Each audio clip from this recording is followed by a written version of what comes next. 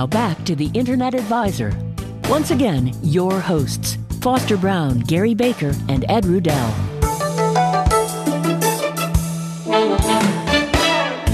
You know, security is a huge concern, and we're constantly looking for ways of making sure that our conversations and our transactions are safe online. And a group of people who have been working on a new aspect to this has developed something called a voice authentication. vAuth, I believe, is the name of the title. In any case, Robert Capps is with us. He's the authentication strategist and VP for New Data Security. And Robert, thank you so much for joining us here. Oh, thanks for having me. New Data Security does use technologies to continuously authenticate users, and the vAuth system is actually pretty cool. I believe it came out of the University of Michigan, and what they were doing was building wearable technology that could continuously authenticate that the wearer is the right human that needs to do some sort of online or non-in-person transaction. And because that device is with him and constantly listening to conversation and voice patterns and speech patterns, it could actually make sure that token is always with the person that belongs to, and therefore to be used for stronger authentication of a user when they're trying to assert their identity online. Okay, good. Well, then let's see if we can straighten things out here, because what is the relationship then between New Data and this technology? New Data produces technology that uses inputs such as this vAuth technology and other sorts of physical and passive biometric verification. So looking at what someone's doing, when they're doing it, how they're doing it, measuring their physical biometrics and some of the more passive perceived biometrics. Mm-hmm. So what do you think of this procedure, this technology with the vAuth that it kind of, if I understand, it's kind of, I imagine a parrot sitting on somebody's shoulder listening to them talking and then, imitating the sound of their voice or, the cadence of their speech. That's essentially what this is. It's a device that's you carry with you that is constantly being updated with the information of what your voice sounds like. Yeah, so it learns your patterns of speech and other sorts of things to verify that you're still physically present within its sphere of influence, right? As far as I can hear. We're just hoping it's not like a parrot so that it doesn't repeat what it's saying here. But because that can open a whole can of worms for security. But really the sort of technology that we're talking about here is key to helping consumers control their identity, control their ability to interact in non-face-to-face ways. Because as we've seen over the last year, and even in the last week, we've got even more data breaches on the wires with Uber and other companies stepping forward and saying they've lost consumer data. We've gotten to the point now where if you have a pulse and you've ever done an electronic transaction, whether logged into a website or done a credit card transaction, your data has probably been stolen in some way, shape, or form. And so we have to find new ways for consumers to be able to assert their data, assert their identities in provable ways. Because what we have today, what we've been using, is no longer sufficient. So basically what you're saying, it's the way I interpret this is you have an application that's on the phone, and it's basically during the initial setup, you go through some security passwords and stuff, but then you've given this application a token, and it uses, as long as you're speaking and your patterns are the same, you're constantly validating the token for this authenticator application, so that when you open up a web browser or do a purchase transaction, you've been authenticated and that token is still valid.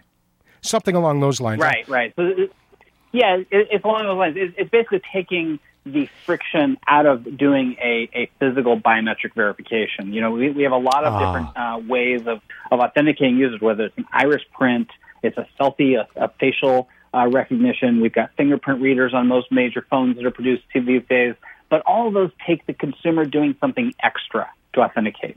And what things like this vAuth product and what things like New Data Security, where we're passively identifying what's going on with this consumer, we can passively strongly authenticate them in ways that would normally cause friction to the customer experience. Robert Capps is our guest here. I'm sorry, hang on a second, Gary. This is Robert Capps, who's the authentication strategist and VP for New Data Security. Go ahead, Gary. I'm sorry. Yeah, I was just curious, though, Robert, how is this going to learn my speech patterns? Is it done over time? Like, does it know on Friday night I go out to the bar, so it'll recognize it when I my speech when I slur, things like that? I mean, how does that work? Yeah, so typically products that learn consumer behavior and consumer interaction do observe variability in those interactions based upon condition, based upon situation, based upon health.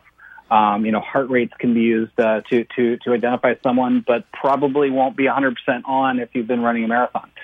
Yeah, right. Unless that's normal for you. And voice. People get colds. Yes. Facial recognition, you up there in Michigan, people do like to play hockey here and there. You take a puck to the face, and you're probably not going to recognize 100% yourself with the facial recognition. Human bodies change and over time, and they get injured, and they do all kinds of things like get drunk or what have you. Systems need to be tolerant of that, right? Because the humans are always going to be they're going to do the same thing differently every single time, and you have to assume, you have to account for that in whatever systems are in place. So with a voice recognition system like this, if you really, really got hammered at the bars one Friday night, it probably would not recognize you. A lot of technology would start to fail in those sort of situations, and then we run into backup technologies that add friction to the transaction. Maybe they send an SMS to your phone to make sure you're the right person, or something to that effect. Yeah, I'm thinking that would be a good thing. I wouldn't want me to use that technology if I were in that condition. So I'd say things I'd have to I think some people should put that in front of their text messages on those Friday nights at the bars. Yes, that might be a good deterrent. Another way to keep people sober. Go ahead, Cal. Is this technology adaptable? Is this technology also adaptable, like for just a straight-on computer, where you're not using a phone on a regular basis, but you could hook a microphone up to the computer? Yeah, technology, whatever modality that technology is baked into. I know that the Auth guys have talked about, pendants around your neck or a watch or something that you would wear and is persistently on you. That's cool. That's a convenience form factor. Those sort of technologies are portable to almost any modality, whether that's a phone or a tablet or a laptop or even a desktop computer. We have things like Amazon Alexa and Siri and these other products that do similar sorts of things with voice recognition and text-to-speech and speech-to-text and integration to search engines, things like that. That technology, the whole voice technology stuff is going to be, I think it's going to be baked into everybody's lives to move forward, from the car to their phone, the wristwatch, to their computers, even the microwave. So it's not going to be one particular technology, but rather a whole host of these things that are put together. Yeah, it's very much a layered solution. When it comes to consumer authentication and technology, we really do have to look at all the tools in our toolbox. There's no silver bullet here. There are products that work really well in one case, but probably fall down in another, and they have to be bolstered with something else. Is there a possibility that you could set up some sort of sensor that would read your DNA so it has even more uniqueness? Didn't we have a movie about this at some point in the 90s?